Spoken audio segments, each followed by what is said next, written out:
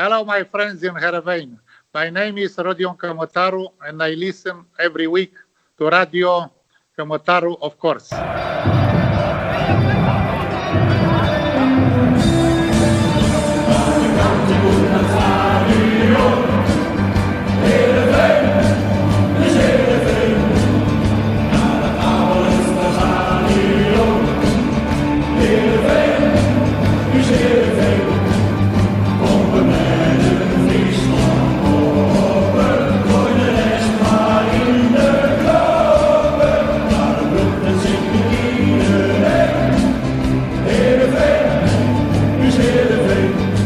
Goedemorgen, middag of avond. Welkom bij Radio Kamotaru. Een nieuw jaar, een nieuw middenveld, zonder Joey Veerman.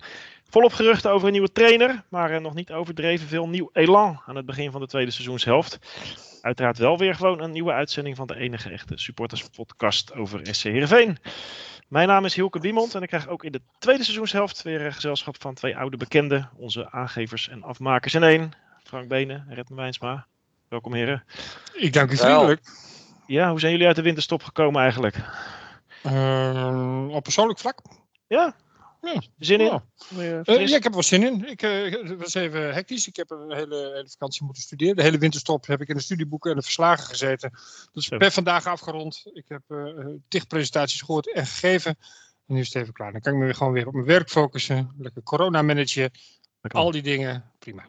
School leiden. En Frank, lekker sportschooltje weer gepakt of niet? Ik heb vandaag weer voor het eerst binnengetraind. Ja, ik was ook wel lekker buiten aan het trainen. Dat kon ook nog. Dat deden we ook nog. Hilke, hoe ben jij uit de winterstop gekomen? Ik heb er wel zin in. Ik was nog niet zo met voetbal bezig eigenlijk tot de wedstrijd zaterdag begon. En toen kwam ik weer een beetje in, ondanks dat het natuurlijk een saaie bedoeling is op die tv met het lege stadion, maar toch alweer een beetje in de Heerenveen modus. Dus wel weer interessant. Ik was er ook wel weer gelijk uit. Daar gaan we het zo over hebben. Ik was wel weer toe aan winterstop. Dat wel. Maar we hebben nog een gast. Jazeker. En niet zomaar één. Onze speciale gast van vandaag is een Heerenveen-man in hart en nieren. Hij had als speler in de jaren 80 een belangrijke rol in het opbouwen van de jeugdopleiding. Was in die rol nog trainer van de talentvolle keeperspupil Frank Benen. En hij zette de voetbalschool op als een soort bijbaan naast zijn spelerscarrière. Hij werd na zijn actieve carrière assistenttrainer van Foppe de Haan en van Gert-Jan Verbeek. En was na het ontslag van Trond Solje bij Heerenveen nog even kortstondig hoofdtrainer. Gaf ook leiding aan de jeugdopleiding en was gedurende al die jaren een graag geziene gast in Café Bak. Ook nu hij meer op afstand van de club is komen te staan, dit seizoen wel heel letterlijk, als assistent-trainer van het Turkse Samsunspor op 3455 kilometer afstand vocht hij Heerenveen nog op de voet. Want zo gaat dat als supporter. Van harte welkom, Jan de Jonge. Ja, dankjewel. Welkom, dit is al een hele cv, Jan. Zo, als ik dat zo hoor. Ja. Dat is maar een klein gedeelte. Maar ja, je weet ook, moet je nagaan. Hoe groter je cv wordt, hoe ouder je bent, hè. Dat is waar. Zeggen ze, ja. Hoe is het daar? Je zit in een schitterend deel van Turkije, hebben we gehoord. En, ik had een aantal maal vaker de mogelijkheid, omdat ik Fuat Chapa is hier de technisch directeur. Dus die heeft een aardige carrière in Turkije, hè? Ook in het Super League verhaal. En die wilde een aantal malen wel graag bij een club hebben. En elke keer vond ik dat niet echt geschikt. En ik wilde eigenlijk ook in Nederland blijven. Dus eigenlijk is het heel verrassend dat ik hier ben, want ik was niet meer van plan. Dus je zat bij de Treffers, toch? Ja, daarom. Dat wilde ik dus eigenlijk wel blijven doen. Niet per se bij de Treffers, maar wel in combinatie met mijn werk. Want ik zat ook in de zorg ben ik weer gaan werken. Dat weten ook weinig mensen. In Oeverboshoort ben ik weer naartoe gegaan. En ik heb daar in de tijd van toen ik naar Emmen ging ook gewerkt in Appelska. Okay. Dus dat was wel mooi, want 25 jaar ben je daar weg en je komt weer terug en ben de kortste keren. Ja, dat leuk. Wat deed je daar, als ik vraag mag? Dat was vervangende bewaarder. In principe deed ik daar deed ik begeleiding met langgestraften. TBS en alles erbij. Dat was heftig, maar wel, dat klinkt gek, maar ik heb daar een jaar gewerkt afgelopen jaar. En het was wel weer een hele wijze les in een jaar tijd. Je weet wel dat de wereld enorm veranderd is. En je weet ook weer, er is een heel hoop kritiek op instellingen. En daar zijn we in Nederland ontzettend goed in. Maar het is maar goed dat ze er zijn. Dat lijkt me wel weer raar. De mensen die absoluut niet buiten kunnen zijn en die daar horen. het lijkt me wel weer raar om dan weer nu volop in dat voetbalwereldje te zitten. Voelt het dan niet een beetje... Ja, maar ik ben ook een raar, hè, dus... Ja. Nee, maar dat... Ja, maar goed, dat is ook is wel zo. Alleen, ik heb altijd wel geprobeerd om zo... het klinkt ook weer zo... Het klinkt ook hoogdravend, maar zo bedoel ik het niet. Maar wel toch behoorlijk onafhankelijk te blijven. En zeker vanuit de voetbalwereld, van de voetbalwereld. Want daar lopen zoveel mensen rond. Die lopen in de voetbalwereld nog meer rond dan in de jeugdzorg of in de zorg. Nog meer gekken. Zo. Dus jij snapt Davy Prupper wel? Ja. Ja, ik snap dat heel goed. Ja. Ik snap dat heel goed. Ik heb het zelf een aantal malen gedaan. Zelfs toen ik speelde en bij Heerenveen fulltime in voetballen zat.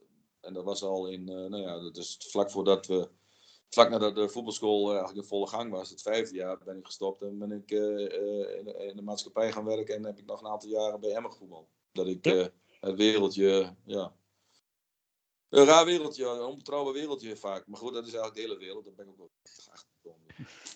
Nou, gaan we in de tweede helft van de uitzending wat dieper op in. Over je tijd daar in Turkije nu en ook over trainersperikelen. Want we zijn ook wel benieuwd vanuit jouw ervaring hoe jij nu naar de situatie bijvoorbeeld met Johnny Jansen kijkt. Maar eerst gewoon de wedstrijd. Traditioneel beginnen we daarmee. Nou, dat horen we dan. Voorproefje is dit. Twente uit. 2-0 nederlaag. Een beetje slemielig. Maar ik vroeg me af, Jan. Ja, als supporter vooral. Denk jij dat we meer dan 10 doelpunten gaan maken in het tweede seizoen zelf, als je dit Heerenveen zo ziet? Want dat is toch wel een beetje het euvel, hè? Het is wel 0-0. Je hebt gelukkig met de competitie te maken. Je hebt meerdere ploegen. Dus daarin zijn een aantal ploegen die zeker niet beter zijn dan Heerenveen. Dus daarin is het probleem denk ik niet zo groot. Dus we zullen echt wat scoren en we zullen ook nog wel een aantal punten halen. Maar dat we niet een geweldig team hebben. Dat is ook wel heel erg duidelijk. En ik snap dat de supporters en jullie denk ik ook naar de momentopname kijken. En dat is ook terecht. Want je kijkt naar de wedstrijd en die wedstrijd verlies je of die win je. En die speel je goed of die speel je slecht. Maar ik ben wel iemand die kijkt naar hoe het zo ver gekomen is. Ja. En dat is een veel groter probleem. Ja. En dat is niet een kwestie dat het aan Ferry de Haan ligt. Want die wil ik helemaal naar buiten. Want die is er net. Dus daar gaat het niet om. Ik denk veel verder terug. Dus ik heb veel meer een steen in mijn maag van hoe het de laatste jaren gegaan is. En dan praat ik over ontwikkelen. Het ontwikkelen van de club. De club verder helpen. Kijk, en ik wil niet terugkijken, want dan word je weer zo'n oude zak, zo'n oude zeur die terugkijkt over hoe het was. En natuurlijk is het niet zo dat het toen allemaal geweldig was. Dat is absoluut niet zo. Alleen, we zijn de weg kwijt. En dat is wel heel jammer. Kijk, je moet naar het verleden kijken en daar de goede dingen uithalen. Moet je wel iets van het verleden weten. Ja. Nou, ik heb toch steeds meer het gevoel, ook als ik bij de club kom. En nu is de corona. Voor een aantal bestuurders denk ik dat het goed was. Goed is een ander verhaal. Want als je dan naar de club komt en je komt binnen. Dan herken je het gewoon niet meer. En dat vind ik een groot probleem. En ze herkennen ons ook niet meer. En dat is misschien ook wel omdat er angst heerst of zo. Ik weet niet wat het is. Maar dat vind ik een veel groter probleem. En dus krijg je wat je nu hebt. Ja. En dat is heel jammer, want de ontwikkeling... Het is een gevolg. Ja, precies. Maar even nog mannen naar de wedstrijd, hè? Want het terecht punt hoort wat Jan maakt. Maar nu even dan echt over Twente uit. Want Redmer, hoe vond jij de nieuwe Joey Veerman? Onze nieuwe Anas Tahiri? Nog geen verpletterende indruk, maar je ziet wat die jongen goed kan voetballen. En dat hele middenveld, dat zal zichzelf weer wat moeten gaan vormen natuurlijk. Veerman valt daar weg, maar Matze speelde ook niet. Halilovic heb ik eigenlijk niet gezien. Ik zag pas in de 39e minuut dat hij meedeed of zo. En daar verwacht je meer van, toch? Ja, daar verwacht je zeker meer van. Maar goed, die zakt sowieso het hele seizoen al wat verder weg. Dus middenveld waren er niet zoveel. Terwijl Twente daar ook met 4... semi-debutanten speelden, zeg maar. Ja.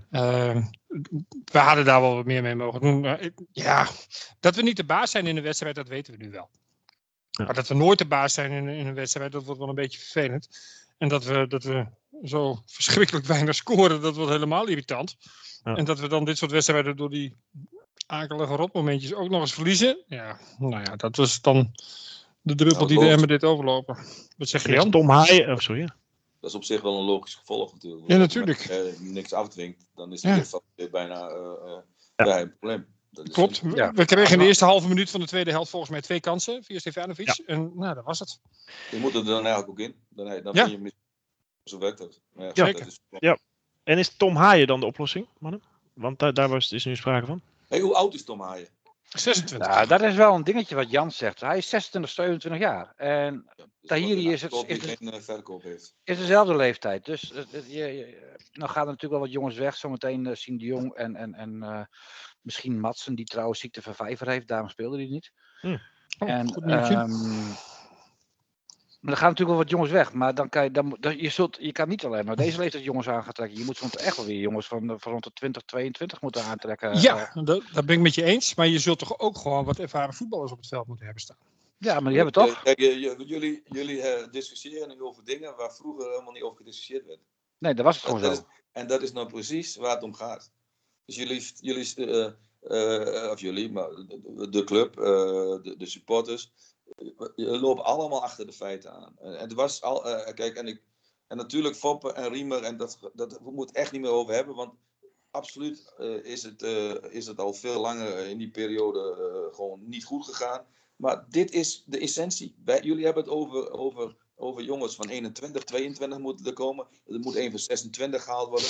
Dat was een natuurlijk verloop. Het beleid was dat als er nieuwe spelers kwamen, dan kwamen er over het algemeen 4, 3. Dus 1 jaar geweest dat ze er 12 gehaald hebben. Achteraf was het nog een van de beste jaren, maar goed.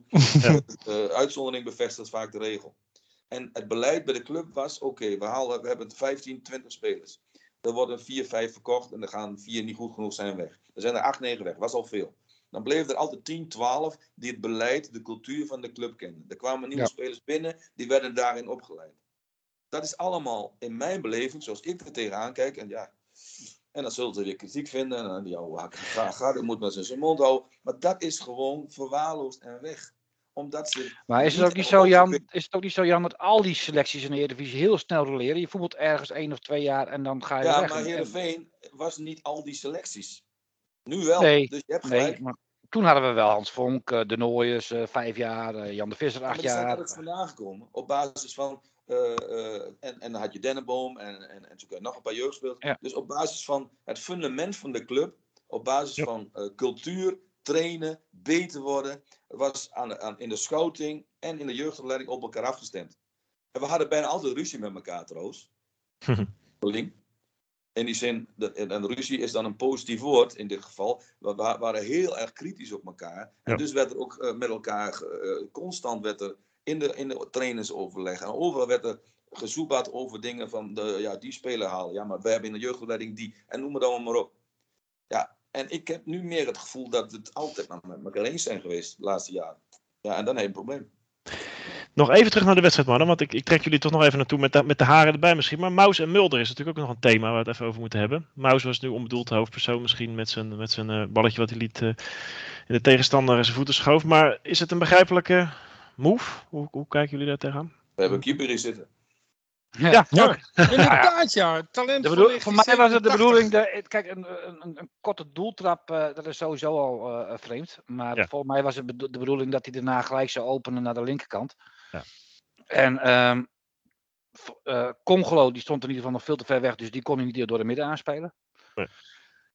En als de aanname niet goed gaat en de druk wordt erop gezet, want Twente zet hoge druk, dat weet je. Dat hebben ze hier ook gedaan. Ja. Dus dat deden ze daar is niet alleen Maus fout, daar gaat ook Van Beek fout. Die verzet het probleem op naar Maus toe. Nou ja, als de keeper een fout maakt, dan kost het je een goal. Maar wel een goede keus van Johnny voor Maus? Nou, ik vind het wel een terechte keus voor de wedstrijden die hij heeft gekiept voor de winterstop. Hè? En hij heeft het gewoon hartstikke goed gedaan. En ga het maar eens uitleggen tegen hem dat hij daarna op de bank moet als je zo goed gekiept hebt. Ja. Dat snap ik wel. Ja, sluit ik bij Jan, ook als trainer, zou je dat ook doen? Als gewoon een speler in deze situatie, zeg maar, langere tijd geïnvesteerd aan een keeper? Nee, keeper zo'n fout, maar ik had hem voor de tijd gewisseld. Ja.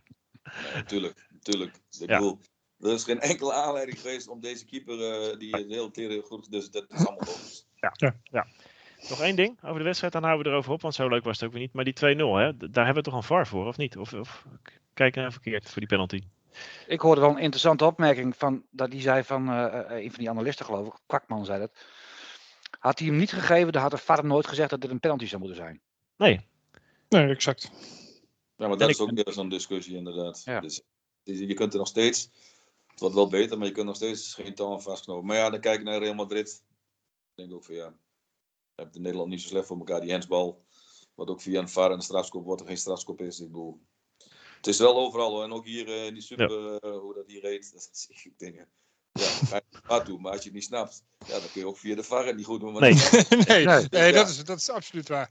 Nee, oké, maar het was ook wel wrang, want Van Wolfswinkel had in onze thuiswedstrijd ook wel in mijn ogen penalty die de VAR wel had kunnen terugdraaien. Maar nu stond hij er weer en dat was weliswaar niet de beslissing nu, maar... Ja, ik vond het niet zo'n punt eigenlijk. Het was in de 86 minuten, het was 2-0 en ik denk, het was eigenlijk al wel klaar. En wij gingen niet scoren. Nee, de 1-0 was de beslissing eigenlijk, ja, dat klopt. Ja, zo voelden het wel. Dus dat, maar goed, daar zitten we mooi dan mee. En, ja, lekker genoten. Hè?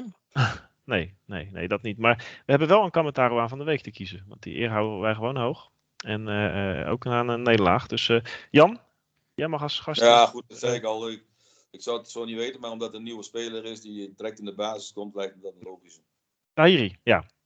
Nou ja, en het is ook wel een hij zag er wel uit als een leuk voetballertje, vond ik. Dat wel. Nee, maar ja, ik ken hem wel. Het is een hartstikke leuk voetballetje. Ja. Ja, nee, maar een beetje een goede trap en een beetje bravoure straalde hij wel uit.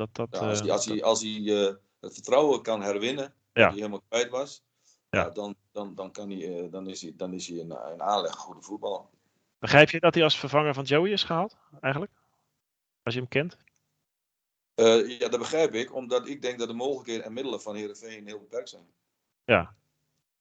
Dus het is, zeg maar, het maximale... Als deze jongen 18 of 19 was geweest, had ik staan te juichen. Ja. Want dan heb je dus waarschijnlijk weer een jongen voor de ontwikkeling die het later kan maken. Misschien kan hij het nog weer oppakken. Dat zou ja. Hij is ook niet... Dus dat weet ik niet. Maar goed, ja, ik snap dat wel. Ja. Oké, nee, duidelijk. Frank, wie pik jij eruit als minst slechte of als beste? Hoe het ook het is meer een soort aanmoedigingsprijs. Ik vind dat Maus het gewoon heel goed gedaan heeft. Het is terecht de eerste keeper geworden na de winterstop. Ja. En hij maakt nou deze fout. Nou ja, goed. Dan ben je in principe de man of the match. In een negatieve wijze dan. Maar goed, het is een aanmoedigingsprijs. Gewoon doorgaan hoe die bezig was. En dat komt wel goed. Hè? En niet zenuwachtig worden van Erwin Mulder. Want dat werd hij bezwollen wel van de andere keeper. ja, precies. Ja, Erwin komt er nu echt weer aan. Dat kan een punt zijn, ja. Mentale vlak is ook niet onbelangrijk. Nee. Redmer? Ja, Milan van Ewijk. Ja, die was wel goed, hè? Ja, die vond ik wel goed. Ik zag ergens dat hij het laagste cijfer van iedereen kreeg. Dus ik weet niet helemaal. Dat zijn mensen die waarschijnlijk alleen het gifje van de penalty hebben gezien of zo. Ja. Ik vond hem sterk. Ik vond hem verdedigend sterk. Ik vond hem... hij was snel. Hij had zijn tegenstander in zijn binnenzak. Mooi dat sprintduel, hè? Dat die ene jongen die liep op de bal af bij de middenlijn en dan kan 10 meter af. Ja, maar dat soort dingen. En maar dat doet hij het hele seizoen al goed. Ja. Het is echt absoluut een aanwinst. En ik vond hem wat dat betreft boven uitsteken. Ja, dat is wel grappig als je er kijkt, hè, wat je hebt over spelers. Als je dan hier naar die eerste liga kijkt, hè, net onder die Super League waar ik dan zit. Als je ziet wat voor voetbal er gespeeld wordt, laten we het daar niet over hebben. Want er zit soms ook een structuur in. Zit er wel structuur in. Maar er lopen spelers tussen. Dan denk ik van, ja, potverdorie. En dan heb ik als een neiging van, ik ga even met de Haan bellen. Verder aan dan van Heerenveen. Ja. Echt goede ja, doen. Maar dan hoor ik wat hij verdient. Oh ja. Die hebben hier een salaris, echt waar. Daar word je niet goed van. Dat is echt ongekend. En dan lopen hier ook spelers rond met een salaris die er hier maar niks voor kunnen. En daar word je helemaal niet goed van. Maar nee. Sommigen kunnen goed voetballen, hoor. Ja, nou... je mag altijd bellen, denk ik. Althans van ons. Ik weet niet of Ferry iets wil. Vrij onmogelijk bijna. Dus dat is het rare van dit soort landen, dat ze zo ontzettend veel betalen. Ja, zo. Als ze het krijgen. Ja. Komt er ook naar buiten. Ze krijgen het in ieder geval toegezegd. Ik besluit de rij qua Kamataro aan van de week. Ik twijfel altijd nog op het moment zelf.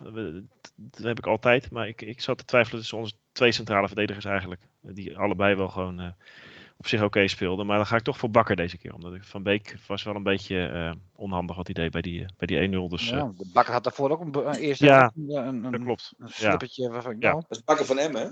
Ja, zeker. Ja. Dan ga ik toch voor Van Beek. Nog even over een andere oud Heerenveen speler dan in die wedstrijd. Flap. Jan Jong, wat is er met Flap aan de hand, denk jij? Ik zie hem niet meer terug bij Twente. Ik denk dat is een mooi tandem met Van Wolfswinkel.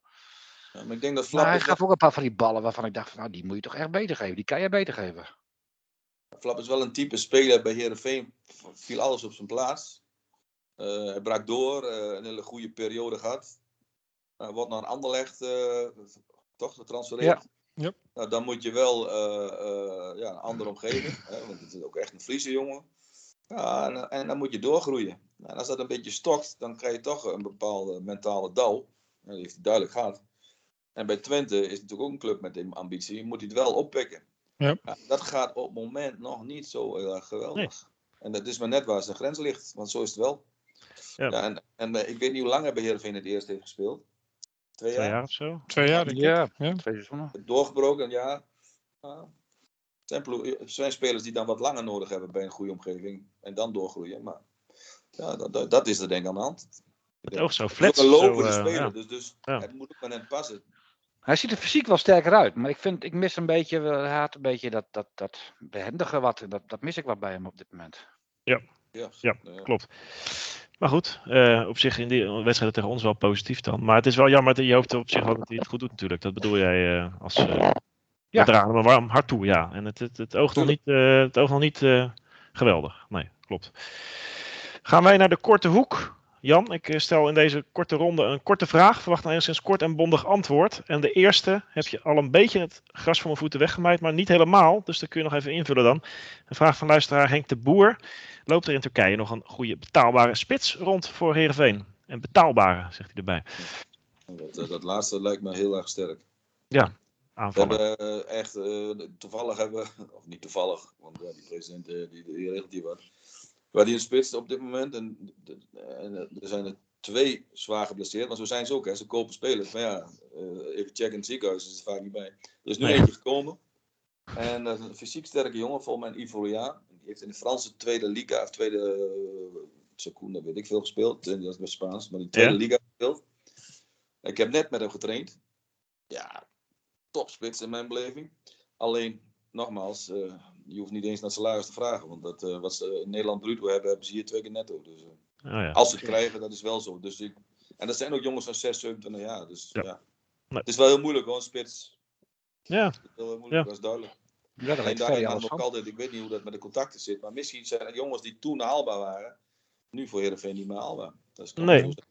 Red maar deze vraag sluit daarop aan. Spits Thijs Dallinga is niet langer in beeld als onze nieuwe spits in de winterstop. Want hij wil het seizoen afmaken bij Excelsior en is al te duur voor ons, zegt Ferry de Haan. Jurgensen van Oud Feyenoord zou wel nu in beeld zijn volgens de geruchten. Maar wat vind jij daarvan? Hoe kijk jij daarnaar, die zoektocht? Van de hele zoektocht of van Dallinga in dit geval? Ja, nou ja, allebei. Want het is toch wel het thema van Ferry de Haan tot nu toe. Hè? Snap ik. Nou, het is al een jarenlang doorslepend thema natuurlijk. Van hoe komen we weer eens aan een goede spits.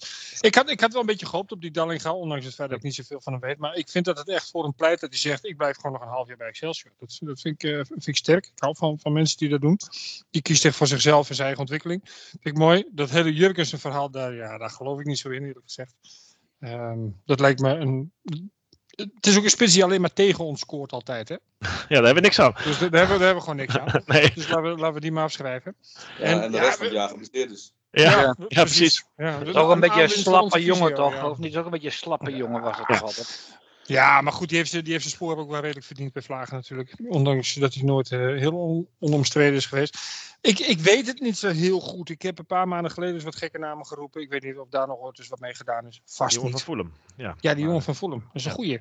Geen idee. Nee, deze 2 wordt het niet. Maar ik heb ook echt geen idee wie het wel moet gaan worden. Het is zoeken. 2 weken. Nog 2 weken. Frank, Rodney Congelo, Lucas Woudenberg en Benjamin Nigren mogen volgens Sander de Vries eventueel tussentijds vertrekken. Nog in de winterstop. Begrijp je dat? Ja. Die voegen echt alle 3 niet zo heel veel toe. Alle 3 zijn ze denk ik de afgelopen jaren. Hebben zij zich in ieder geval niet ontwikkeld. Zijn in ieder geval niet beter geworden bij Heerenveen. Dat wat nou in hun ligt. Ja. Nou, ook altijd een gedeelte. Maar ze zijn gewoon niet beter geworden. En Nigren, dat vind ik gewoon een slappe voetballer. En Congelo leidt te veel balverlies. Dat is geen paaser. Hij stond wel in de basis. Dus in die zin kun je zeggen, je selectie is al niet al te breed. Congelo stond in de basis vanwege... nee, dat snap ik. Die niet fit zijn. Maar, ja. Nee. Ik snap dat heel goed dat ze weg mogen. En op het moment dat ze wegkomen, komt er ook weer ruimte in je salarishuis. En misschien dat je dan wel weer wat kan. Ja. Ze gaan toch weg. Waar gaan ze naartoe? Ja, niemand wil ze hebben, Jan. Nee, er is geen belangstelling. Dus. Nee. Dat bedoel ik. Dat zegt veel. Samsung Spoor schijnt in de markt te zijn. Maar Jan, een vraag van luisteraar Jarno Oeben. Wie van de huidige selectie van Heerenveen zou er bij jou in de basis staan? Of geen één? De huidige... Nou ja, welke Heerenveen-speler van dit moment zou er bij jou wel een basisplaatsje krijgen op dit moment? Op waar? Bij jouw huidige club. Ja. In Turkije. Is er wel eentje die je zegt, die zou ik wel halen als ik... Van Heerenveen? Ja, van nu. Dat is een hele goede vraag. En al een lange denkpauze. Hele scherpe luisteraars. Ja, nou op dit moment moet ik zeggen dat het ligt niet aan Heerenveen op zich. Want Nee. we hebben heel veel spelers gehaald namelijk. Dus het is wel lastig om dan...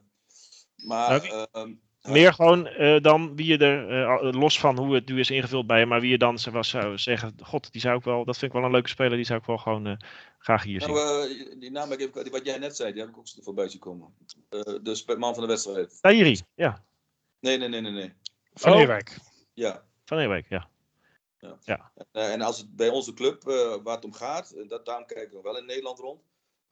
Daarom heb ik zelfs iemand op proef vanuit die nou bij Tech speelde. Een oude betaald voetbal van Excelsior.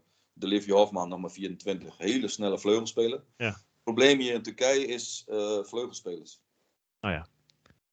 Dan met name jongens die... ze zijn of heel snel, of heel technisch. Maar ze kunnen op het algemeen bijna geen één kant bijna voetballen. En in combinatie zit je veel nog wel in Nederland.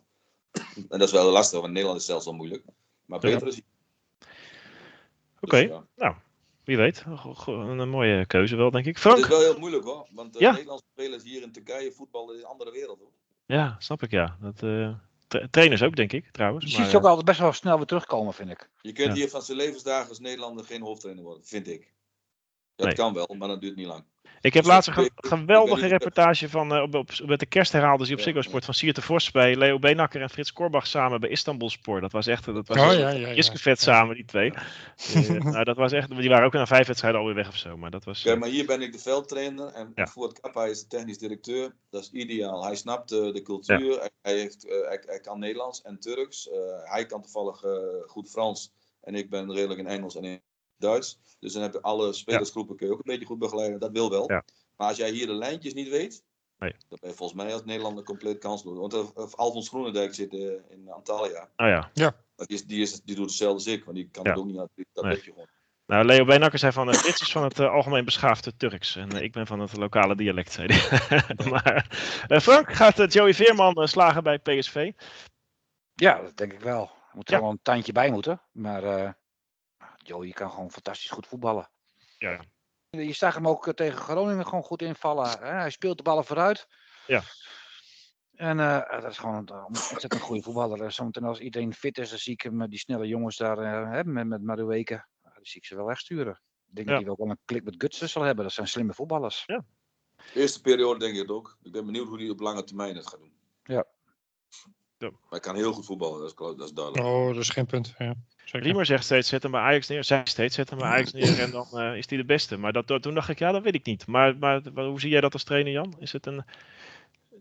Nou, bij Ajax is hij zeker niet de beste, want dan kunnen ze allemaal heel goed voetballen. Ja. En dat geldt eigenlijk ook wel tot op zeker wel bij PSV. Ik ben gematigd optimistisch, want ik vind dat hij heel goed kan voetballen. Ik ben iets minder optimistisch over zijn maar het kan zijn, zijn werkethiek bij Heerenveen was te weinig. Ja. Maar goed, dat kan ook door de omgeving komen. Dat kan. Ja. Zo werkt dat. En nu zit hij wel in het... Hij geeft het trouwens zelf aan. Min of meer tussen de lippen door. En misschien groeit hij nu door. Dat hij dat denkt van... Hey, wacht even. Want op het algemeen is het zo hoog niveau. Want ze denken wel van bij PSV en Ajax. Maar de individuele... de intrinsieke motivatie van heel veel topspelers... Dat zie ik hier ook wel bij een aantal. Die is vaak best goed. Nou, als hij dat overpakt... dan gaat hij erin. En dan wordt hij wel heel goed. Want hij kan goed voetballen. Ja, en dan wordt hij weer wat sneller, wat fitter. Nou, dan wordt het alleen maar beter. Dat zou kunnen. Ja. Dat zullen we afwachten. Vraag van luisteraar Ton van der Laan voor jou, Jan, nog. Hoe kijkt hij naar talent en gedrag van Oussama Tanane? Hij had hem nog onderzocht bij Jong Heerenveen en pakte hem behoorlijk stevig aan. Is die jongen nog te redden? Vraagt Ton zich af. Nou, die zit ook bij ons hier in het mooie Turkije, hè, op het moment. Ja. Die is naar Kosteppen. Ik heb hem nog geprobeerd hier naartoe te krijgen. Oh, dat wel, ja. Maar ik denk, maar goed. Ik kan me ook voorstellen dat niet iedereen met hem kan werken. Want hij kwam bij Heerenveen binnen met een vetpercentage van dik in de 20. Toen was hij bij Utrecht, PSV volgens mij, weggestuurd. Dan zijn we mee aan de slag gegaan. Ik weet nog wel dat we de eerste dag bijna slaande ruzie met hem hadden. Samen met Charlie van den Berg. Goed dat ik erbij was. Maar daarna heeft hij het wel opgepakt. En maar je moet eigenlijk iedere dag met hem in dialoog. En iedere dag, kijk, het heel vaak gaat over respect. Ja, respect moet je niet alleen krijgen, dat moet je ook geven. Ja. Dat is wel eens een bepaalde, was wel eens een probleem bij hem. En hij zat samen met Hakim Ziyech in het team. Ja. Nou, ik heb die paar jaar leuk aan gehad hoor. Maar uiteindelijk wel alle competitie kampioen van Nederland. Ja. Dan had je dus ook nog Mark Oet in de spits. Dat was ook een persoonlijkheidje. Met Hakim Ziyech, Tanane op links. Nou, zo kan ik nog even doorgaan. Dat stond een aardig team. Ja. Zo. Maar uiteindelijk was het, als je kon hem keihard aanpakken. Alleen je moest wel uitleggen waarom je deed. Ja. En dat vind ik trouwens, en dat wordt steeds moeilijker. Maar als je iemand hard aanpakt, omdat je goede bedoelingen met hem hebt, dan moet je zorgen dat hij snapt waarom je het doet. Niet dat jij het snapt, want dat is niet zo belangrijk. Hij moet snappen waarom je hem aanpakt. Ja. En ik weet zeker dat Tanane, als hij hier naartoe was gekomen, en hij is nog een beetje de Tanane zoals hij is, dat weet je natuurlijk ook niet, dan kun je hem zomaar weer aan de praat krijgen. En dat gebeurde ook bij Vitesse. En zo ineens, in the middle of nowhere, was het gebeurd. Ja, zeg het maar. Ik denk dat hier lastig wordt hoor. Ja. Ik weet niet hoe hij de laatste half jaar getraind heeft. Nou, meestal als de intrinsieke motivatie bij hemzelf vandaan moet komen, maar zo'n type is niet, dan doet hij het echt niet. Ja, dat zag je in de zomer wel, toen hij terugkwam bij Vitesse. Nou ja. Ja, was ik weer net wat... Maar super aardige jongen als je hem echt kent. En iedereen heeft een bloedhekel aan hem. Omdat ze vanuit de televisie of vanuit de beelden zien hoe hij zich ook kan gedragen. Ja, dat klopt wel. Ja. Maar ja, jongens, er zit meer achter de façade. Dat is waar. Ja. Red, mijn laatste vraag voor jou. De KNVB wil dat er vanaf eind deze maand weer met publiek wordt gevoetbald. De Eredivisie, de Eerste Divisie. Zie je dat gebeuren? Nee, dat zie ik in 2-3 nog niet gebeuren. Dat zou ook heel raar zijn. Hè? Want voor de uitzending hadden we het, of in de uitzending weet ik eigenlijk niet eens meer. We zitten al zo lang hier bij elkaar. Hadden we het er al over dat de regelgeving die is vrij krampachtig in Nederland. Daar kun je een heleboel van vinden. Maar in het licht van de ontwikkelingen denk ik dat het niet reëel is om dat te verwachten. En we moeten toch die stadions direct opengooien, man. Ja, het is... vind ik ook. Begin jij ook al over regels en weet ik wat allemaal. Nee, ik zeg alleen... ik zeg niet dat ik die verzin ik niet. Ik zeg ook niet wat ik maar we hebben er wel mee te maken. Maar iedereen heeft ermee te maken. Dus iedereen moet nou ook eens er wat van gaan vinden met elkaar. Want op een of andere manier kunnen we het niet. Ja, maar dat gebeurt al wel een beetje. Hè? Je zag de tegenbeweging dit weekend, zag je wel. De kroeg ging zelf open. Misschien kunnen wij gewoon in het stadion gaan zitten. Als een soort wilde actie. Als we het een soort, net als de burgemeester tolereren bij die horeca. Dat wij gewoon naar binnen mogen. En dat we gewoon een soort... Ja, dat lijkt me wel leuk. Het allerergste is nog... Want ik ben het helemaal met je eens. Maar het allerergste is nog... Dat er nog steeds geen enkel beleid gemaakt wordt over wat er in de toekomst gebeurt. Nee. We zijn nu 2-3 jaar in deze pandemie. Ik zei na de 1 jaar, oké, dat kan natuurlijk een paar maanden goed gaan en dan moet er wat gebeuren. En het gebeurt gewoon niet. Nee. Het is echt te... Ja, ik vind het echt ongekend. Nee. We zijn er ook gewoon een beetje flauw van. Hè? Het mooiste is al die voetbalclubs naar die kampen in Spanje. Ja. Die komen dan terug. Ja, we weten niet wat we meemaken. Alles kan hier. Ja. En Spanje en Italië. En dan noem het allemaal op. Het ergste was het ergste van het ergste. Ja. Frank, wat kun je ons tenslotte uit de oude doos vertellen over een mooie nostalgische oude doosclub Go Ahead Eagles, onze volgende tegenstander?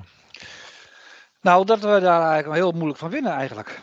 Oh ja. En de laatste 6 wedstrijden hebben we 2 keer gewonnen. 2 keer gelijk en 2 keer verlies. 88, 89, 2 keer na-competitie gewonnen. Klopt, maar daar waren geen beelden meer van. Daar waren geen beelden meer. Er waren hele belangrijke wedstrijden trouwens in de na-competitie. Er zijn nog wel beelden van ook. Wel zwart-wit. Ja, klopt, maar dat ging zo langzaam, Jan. Dus ik denk, ik pak een andere wedstrijd. Het was 2016, 2017. Toen speelden we uiteindelijk 2-2. We kwamen 1-0 achter door een goal van Sam Hendricks, die nu bij Cambuur zit. En nou, dat bleef heel lang zo. Go Ahead, dat stond met heel veel mensen voor de eigen goal. En uiteindelijk vielen Slagveer en Veerman die vielen in. En Henk Veerman maakte de 1-1. Slagveer maakte de de 2-1. Maar helaas maakte vlak voor tijd toch Leon de Kogel nog 2-2. Leon de Kogel, ja joh. Als je die beelden terugkijkt, dat is het mooie, dat heb ik vanmiddag even gedaan. Dan zie je, Martin Ødegaard speelde toen bij ons. Ja.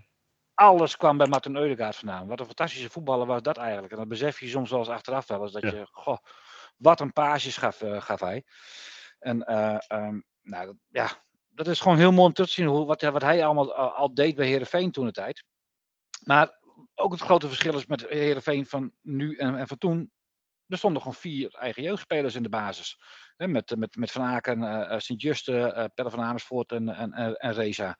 Ja. Nou, hoe zit het eigenlijk met de ontwikkeling van het Schotterwald? Nou, dat gaat in de zomer gaan ze ermee aan de slag. Er komt een park tussen VV Heerenveen en een pad. Er zijn ontwikkelingen. Maar wat ze precies allemaal nog gaan doen, Jan, dat zal niet het grootste van het grootste worden. 10 jaar geleden die vraag aan jou had gesteld, had hetzelfde gezegd. Ja, maar toevallig heb ik dit meegekregen. Maar ze ja, goed, het is natuurlijk een gebed zonder einde, dat hele Schotterwald. Maar goed, in ieder geval Van der Valk gaat daar komen. Dus daar is het plan al voor gemaakt. Dus daar gaat het veld af en dan gaan ze aan de andere kant verder.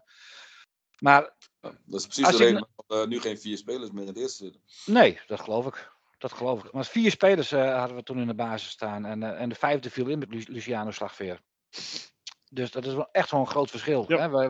De jongens die haken nou niet meer aan. En dat zegt denk ik heel veel over de jeugdopleiding. Want zo hoog ligt het niveau bij het eerste niet, vind ik. Dus dat vind ik wel heel bijzonder. Verder zat op de bank Younes Namli. Toevallig gaat hij naar Sparta toe. Ja. Ook een opmerkelijke transfer. Ook een mooie voetballer. En dus dat was de wedstrijd. Ja. Karl Vlam heeft ook nog weer even gespeeld, hè? Wie zei je? Vlam, ja, zeker. Die kwam 2 weken geleden, of 4 weken geleden nog tegen. Speelde ook tegen. Ja. Oh ja. Oh, een leuke back was dat, vond ik, voor ons. Ja. Jan Marcel Koppers wil nog weten. Dankjewel, Frank. Het sluit hier even mooi bij aan. Die vraag gaat ook nog liggen. Ik ben wel benieuwd wat Jan zich nog kan herinneren van een brief van de KNVB over het eerste kunstgrasveld op Schotterwald. Weet je wat Marcel daarmee bedoelt? Ja, dat weet ik. Ja. Oké. Dat was wel grappig. Dat was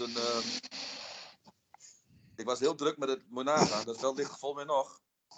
Ik denk dat het 15 jaar geleden is. Was ik, of 15, nou, misschien te lang. Maar was ik bezig met de ontwikkeling van een kunstgrasveld. Ja. En ik was toen nog hoofdopleidingen, volgens mij. En, dus ik vlieg het land door, links en rechts, om te kijken van, nou, wat is het beste kunstgrasveld voor Heerenveen? Nou, daar kwamen we uiteindelijk uit. Nou, het veld werd gelegd. En toen hebben we een paar jokers van de club. Ik denk dat de technische staf daarvoor verantwoordelijk. Ik weet niet met wie die vraag stelde trouwens precies, maar goed. En er kwam die brief binnen van KNVB en ik in alle staten, want het veld was afgekeurd. Maar dat bleek een flauwekul verhaal te zijn. Dus. Maar het veld is nu wel afgekeurd, wat ligt er nog? Ja. Nou, deze bron was wel grappig. Marcel, ja. En iemand die daar ook heel lang heeft rondgelopen, dat is jij, Johnny Jansen. 23 jaar werkt hij nu bij de club. Ook een clubman die op een gegeven moment de stap maakt naar een hoofdtrainer. Jij weet hoe moeilijk dat kan zijn en wat daarbij komt kijken. Ik was wel heel benieuwd eigenlijk hoe jij nu naar de situatie met Johnny kijkt. En de geruchten die er gaan, het gesprek wat hij nog altijd niet heeft met de clubleiding, vertelde hij in een interview. Zou die eind Ja, ik vind het weer maar je moet dan, ik wil ook niet elke keer het negatieve. Maar het is natuurlijk te bizar voor woorden dat op het moment dat jij 3 jaar trainer bent van de club, dat je dat wel of niet, of waar het ook aan ligt, je hebt het goed of slecht gedaan. Je gaat, en dan kijk naar het verleden. In de winterstop, tijdens het trainingskamp, dan ga je zitten. Ja. Maak je afspraken. En klaar. En je bent helemaal van het gezeur en gezeik wat er allemaal op je afkomt af. Ik bedoel, je weet toch wat je wilt. Je weet wat je in huis hebt. Dan maak je toch een beslissing. En dan kun je slechte beslissingen nemen. Dat kan. Ja. Maar je neemt wel een beslissing. En nu wordt er weer zoveel gespeculeerd en ik vind dat zo slecht. En zeker voor mensen die er werken. Nou, het is pijnlijk voor Johnny, heb ik het idee.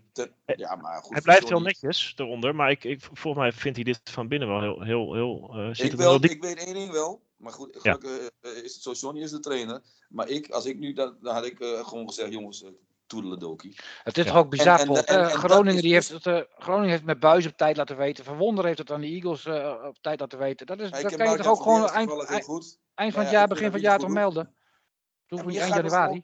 Want als jij een slechte boodschap hebt, heb je respect voor elkaar en dan zeg je dat. Ja. En ik weet ook niet waar het dan ligt, hoe het allemaal weer komt.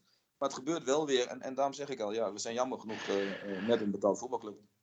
Ik was bij jouw laatste wedstrijd als hoofdtrainer, Jan. In Venlo, dramatische avond was dat. Toen stonden we met een kwartier met 3-0 achter in de regen. En jij zei van, als supporter kun je medelijden met jezelf hebben. Maar je moet dus weten wat een trainer doormaakt. Kun jij een tipje van de sluier oplichten hoe dat... Vaker. Ik vind het ook terecht. Supporters gaan een eind reizen en die willen graag goede wedstrijden, die willen zien we winnen.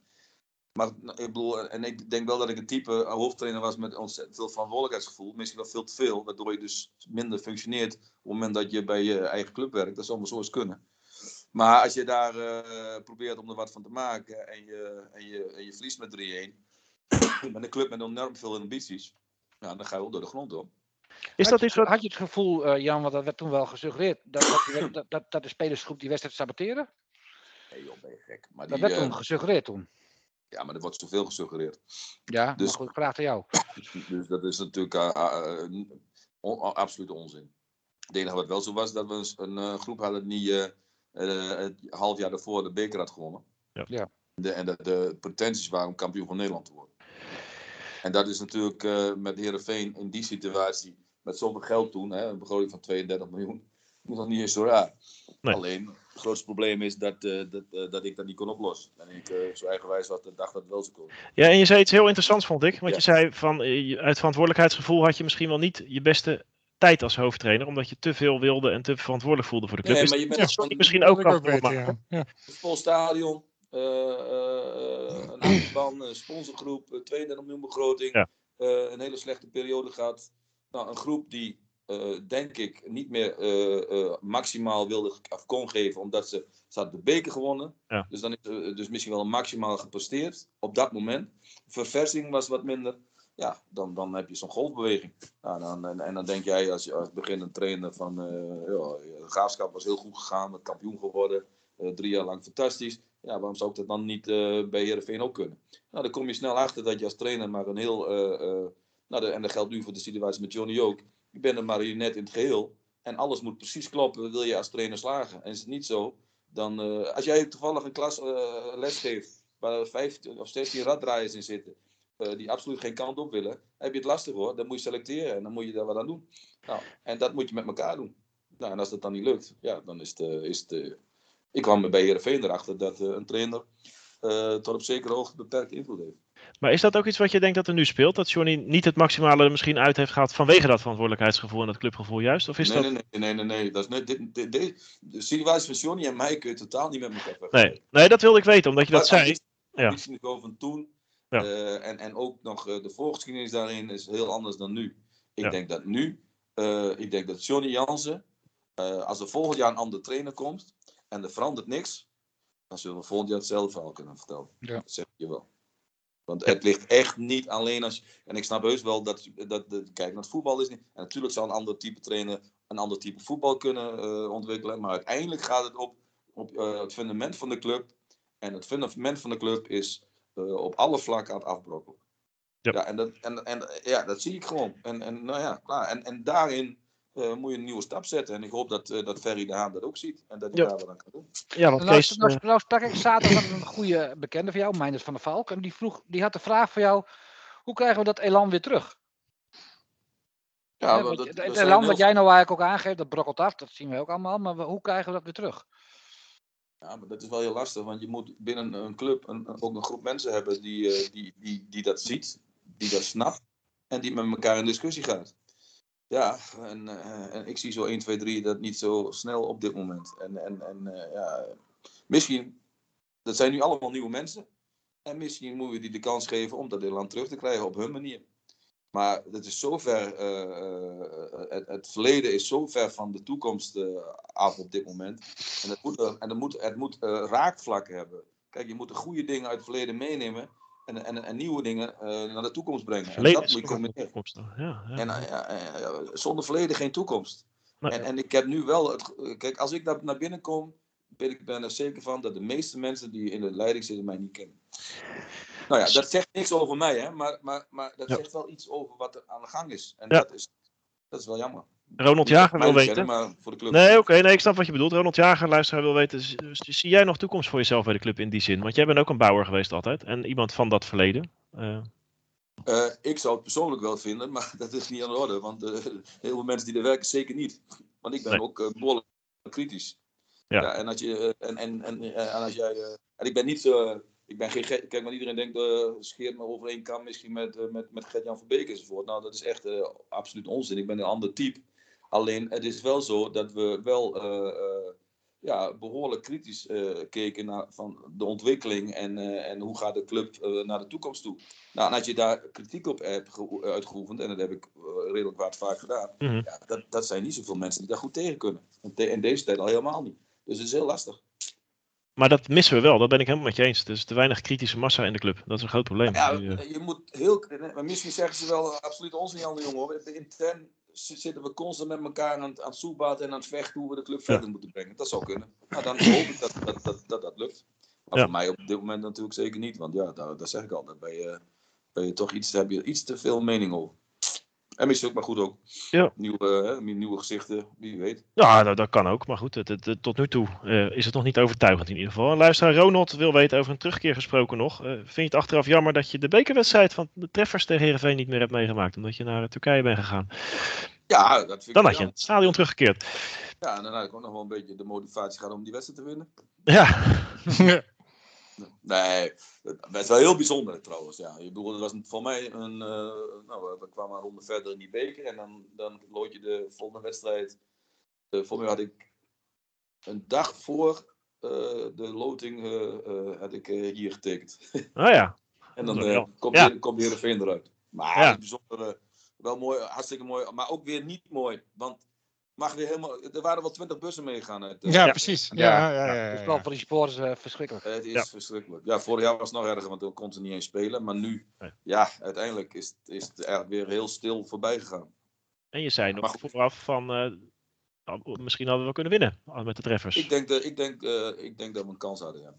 Ja, absoluut. Maar goed, dat heeft ook weer te maken met de Heerenveen. Heel goed kende. Alleen prima zo. Zo is netjes gegaan. De treffers heeft een goede wedstrijd gespeeld. En zeker. En wij zijn door in die zin. Dus dat is fijn. Maar we willen nog wat meer van je weten, Jan. Want je zei misschien kent de clubleiding jou niet goed. Misschien dat er ook wel jongere luisteraars zijn die denken Jan de Jonge. Ja, wie was het ook alweer? Maar Redmer heeft een manier om dat goed op te lossen. De 10 van Redmer. Kwam maar los. Ja, een categorie op zich, hè? Ja. Jan, het is eigenlijk heel simpel. Ik heb 10 stellingen en die mag je beantwoorden met ja of nee. Nou, dat lijkt me geen enkel probleem voor je. Ze schieten wel van links naar rechts en van boven naar onder en van heel goed tot heel slecht. Dus niet te lang nadenken, gewoon ja of nee en dan is het prima. Vraag 0. Snap je de bedoeling? Ik snap de bedoeling, ja. Oké, zo simpel is het. Dus gaan we er nog 10 doen. De eerste. Heerenveen staat waar het hoort. Ja. Als ik later groot ben, wil ik ook een vishok. Nee. Nederland kent niet het echte Turkije. Ja. De misstanden bij The Voice zijn afgrijselijk, maar wel een heel goed excuus om te stoppen met het programma. Nee. Ik had Rai Vloed zelf veel langer niet opgesteld. Ja. Ze gaan in Turkije beter met corona om dan in Nederland. Ja. Ik heb een hele goede eigenschap die bijna niemand kent. Nee. Er komt binnen 20 jaar weer een Elfstedentocht. Ja, wens de vader der gedachte. Heel goed. Het Nederlandse trainersgilde staat er in het buitenland nog net zo goed op als altijd. Nee. Ik heb in mijn carrière nog 1 specifieke ambitie. Nee. Mooi. Hielke, Frank, welke willen jullie op terugkomen? Welke ja of nee was onbevredigend voor het grote geheel?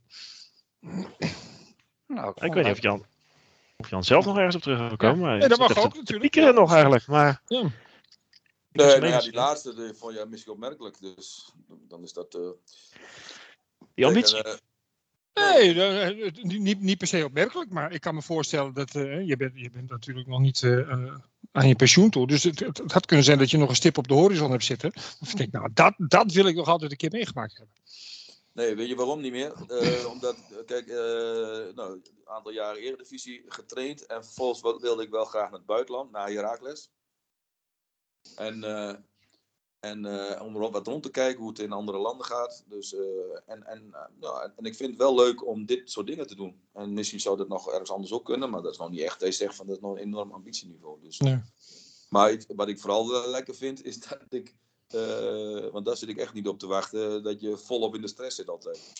En daar heb ik dus wel, dat is wel mijn grote manco misschien, want dat is dus nog een vraag die ik terug kan komen. Dat op het moment dat ik ergens hoofdtrainer ben, dan ben ik het 24 uur per dag. Ja. Nou, daar word je niet echt gezond van. Hoor. Nee, nee. Op een of andere manier wat het is, dat weet ik niet, maar dat heb ik gewoon. Dat is... En nu niet? Sommigen kunnen van zich af. Nu zeker niet, nee. Nee, ik leef mee en ik train veel en ik ben verantwoordelijk voor een heleboel dingen. Ja. Maar je bent ook al jong trainer. Uiteindelijk gaat de trainer daar staan, of de technisch directeur. En die gaan ze uitfluiten. Ja. Ja, nee, een beetje overdreven. Maar dat is wel een stuk anders. Ja. Assistent-trainer, moet ook geen assistent-trainer mij zeggen dat hij zich net zo meeleeft en net zo verantwoordelijk voelt als hoofdtrainer. Hoor. Dat zal best. Maar is gewoon niet zo, hè? Nee, natuurlijk. Nee. Maar meestal is het andersom, zeggen die assistenten van ik wil die hoofdtrainer worden. Maar bij jou is het eigenlijk door de jaren heen een beetje andersom geworden. Nee, dat is al lang niet meer zo. Ik moet eerlijk zeggen dat ik dat alleen, en daar achteraf ook nog wel weer spijt van, want dat was bij Emmen. Was ik op mijn 33e, had ik een jaar gestopt, want ik heb nog met Mico Noemela gevoetbald. En ik ben trainer geweest van Mico Noemela toen hij naar Heerenveen ging.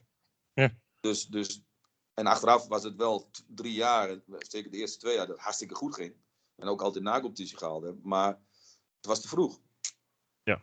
En toen ben ik ook weer teruggegaan naar Heerenveen 5 jaar met Foppen. En dat was wel heel goed. En eigenlijk maakte ik toen de goede stap naar de Graafschap op dat moment. Nou, en daar gebeurden ook een aantal dingen waar ik het niet mee eens was. Toen ben ik gestopt.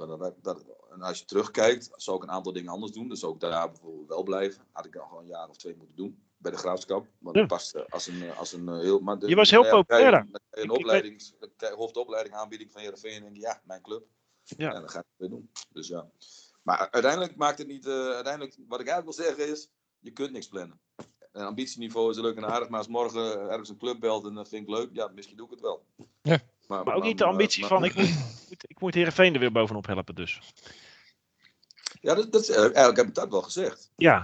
Alleen daar zit niemand op te wachten bij Heerenveen, dus dat gaat niet gebeuren. Nee, maar dat brandt wel, weet je, als het aan jou lag. Nee, ook dat niet meer. Nee. Dat was wel een tijdje zo, maar als het zou komen, dan komt het en dan zou ik er met ziel en zaligheid in gaan. Want dan denk ik dat het de club kan helpen, maar dat is niet zo dat het per se hoeft hoor. Nee, oké, maar dat is wel goed om te horen. Dat stelt ons gerust. Met ziel en zaligheid is denk ik niet zoveel mis bij jou als je 24 uur per dag trainer bent. Nou hier joh, het mooiste wat ik vind is hier op het veld staan. En daarom zeg ik al, je zit niet per se te wachten op 20.000 man die toejuichen of niet. Of de pers die met je van alles wil, die interviews, persconferenties. Ja, kijk ze maar eens terug. Was niet mijn absolute... meestal maakte ik er wel een grapje of grolletje van, want dat vond ik nooit zo erg leuk. Maar hier op het veld staan en ik kan hier 2 uur lang met de groep volle bak trainen, dat vind ik leuk. Ja, nou, mooi toch? Dus dat heb ik toch iets wat ik leuk vind. Precies. En wat wij ook leuk vinden is wedstrijden voorspellen. Het komt nooit uit, maar we blijven het gewoon doen. Redmer. 2 wedstrijden dit keer in de aanbieding, hè? Ja. Beker tegen wat zeg je? De beker tegen Go Ahead. En wil je daarmee beginnen? Competitie tegen Zwolle. Ja, jij bent de voorspellingenleider, toch? Dus, nee, volgens mij niet. Volgens mij ben ik dat? Echt waar? Ja, joh. Oh. Van Nostradamus ben jij. Dat al lang niet meer. Die groene broek heb ik doorgegeven aan Frank, hoor. Ja. Dus, weet je wat? Vanaf nou mag hij dat doen. Frank, wat moeten we doen? Wat we gaan doen? Ik vrees dat we tegen Go Ahead Eagles eruit gaan. Ik denk dat Kees van Wonderen wel een plan heeft voor ons. En wij scoren niet makkelijk, dus is dat een dubbelzinnige opmerking van je? Nee, was niet dubbelzinnig bedoeld. Nee, zeker niet. Okay. Ik denk dat het 0-2 wordt en dat we tegen PEC 1-1 spelen. Zo, doe maar. Jan, ben jij wat optimistischer voor ons? Of, Nou ja, ik weet niet, want er gaan nog een aantal spelers niet spelen, geloof ik, of andere jongens. Ja. Veerman speelt voor Siem de Jong. Dat is de enige die eigenlijk wil geven. Voor het grootste nadeel is, alhoewel Heerenveen ook niet echt aanvallend voetbal kan spelen, is dat Go Ahead, als ze moeten aanvallen, dan kijk maar tegen RKC, dan hebben ze het lastig. Maar dat hoeft niet per se, dus ze kunnen vanuit een gesloten defensie de counter zoeken. Ja, dat wordt wel lastig. Maar goed, ik verwacht toch 1-1 verlengen, strafschoppen door. Kijk. Lekker makkelijk, hè? We moeten ook nog tegen PEC dit weekend. Gaan we daarvan winnen, of niet? PEC thuis of uit? Ja, thuis. Dat scheelt een stuk. Ik denk ook gelijk. Ritmer? De beker gaat ons seizoen redden. Ja. Dus ik denk dat wij een mager, knieperig 1-0'tje pakken. Ja. Een doelpuntje in de 78e minuut of zo. Een rommelgoal van Nigren. Ja. En tegen PEC. Ja. Het is nooit goed hoor, dus het wordt totaal anders, maar prima. Het is wel weer een mooi verhaal. Je maakt het ook wat moeilijk voor jezelf. Ja, dat is ook zo. En dan hebben we... Wat hebben we nog meer? PEC thuis. Dat wordt een lastige, maar die winnen we ook met 1-0. Gewoon 2 keer 1-0. Prima. Ja, we winnen toch nooit dikker dan dat. Dus nee. Dan zeg ik 2-1 tegen Go Ahead, denk ik echt. Dat we wel van winnen. En 2-0 tegen PEC. Ik ben dat positiever dan jullie. Dat zie ik wel. Maar iemand moet dat doen natuurlijk. En ik ben nog wel benieuwd of Samsung Spor de boel weer op de rails krijgt. Vroegen heel veel luisteraars met een beetje flauwe grapjes. Maar gaan jullie naar de Turkse Super League, Jan? Nou ja, hier vanuit het Ottomaanse Rijk denken we wel dat die kant... dat begint ook eerst. Weet je trouwens dat Atatürk, de grote heerser van vroeger, dat die Samsun de eerste overwinning van hieruit begonnen is om de grote Turkije te... Oh ja? Nee, wist je dat niet? Dan weet je dat nu ook. Sinds wanneer weet jij dit, Jan? Sinds wanneer weet jij dit? Gisteren. Ja. Okay. Maar in ieder geval, wij hebben ook als enige het logo van hem zit in het dat mag ook als enige club. Want, heel veel maakt het niet uit. Maar wij begonnen heel slecht natuurlijk, althans wij niet. Maar de club stond 14e. En we staan nu, als we winnen, zaterdag bij de eerste 6. En dan kan het maar zo gebeuren, want de nummer 6 speelt bijvoorbeeld tegen de nummer 3 om promotie. Ja. En de eerste 2 gaan rechtstreeks. En als ik naar type voetballen kijk, wat hier gebeurt, als we een beetje aan het voetballen komen, dan ben je al gauw beter. Want met alle respect, we hebben het over de faciliteiten en het is echt allemaal goed hier. Maar het voetballen, het is niet om aan te zien. Jullie hebben een commentaar op de wedstrijd in Nederland. Nou, echt. Dan zit ik met kromme schoenen zit je te kijken. Dus dat is echt... Dan heb je wel individueel goede spelers, maar er zit geen systeem of niks in. Nee. Dus, heb je nog taak voor je. Heb je nog een beetje stem naar de wedstrijd dan, of niet? Nee, maar ik hoef niet te coachen. Oké. Nee, dat doet de technisch directeur. Dat is maar goed ook. Want het heeft geen zin. Op welke taal moet je doen? De meeste zijn toch vanuit Turkse afkomst. Nou, daar heb ik met alle respect voor de paar maanden dat ik ben geen enkele... Ik versta er echt helemaal niks van. Ja, Naiden kan ik zeggen, dat is goedemorgen. Nou, en dan houdt het ook wel op. Ja, nou ja, goed is toch wel wat. Ja. En natuurlijk, je hebt de buitenlandse spelers, maar het is gewoon heel lastig. Maar trainen en ontwikkelen, dat kan wel. Dus, en dat zien we in de wedstrijd ook wel een beetje. Alleen als het moeilijk wordt, dan zijn ze ook snel de boel weer kwijt. Ja, mooi. Nou, in ieder geval hartstikke bedankt dat jij even tot diep in de nacht, want het daar is inmiddels bijna... Het is bijna 12, hè? Ging ik pas weg, hoor. Ik pak me nu pas binnen, natuurlijk. Ja, dat kan tegenwoordig ook niet meer. Nee. Dankjewel, Jan. We hebben het gewaardeerd en we hopen je nog eens terug te zien bij onze club. Al is het als supporter, dat sowieso. Maar maak er een mooi seizoen van. Elkaar hebben we nog, maar hebben we ook niks aan. Nee. Dus ja. We hopen je weer te zien. Frank, Redmer, ook bedankt. Tot volgende week weer. En de luisteraars uiteraard ook voor jullie vragen en de aandacht. En tot een nieuwe Radio Kamataru. Nou, laat de Vries er dan ook nog eentje maken. Dat zou toch aardig zijn? Ja hoor. Ha! Kamataru. Rodion Kamataru krijgt dan ook zijn afscheidscadeautje in de extra tijd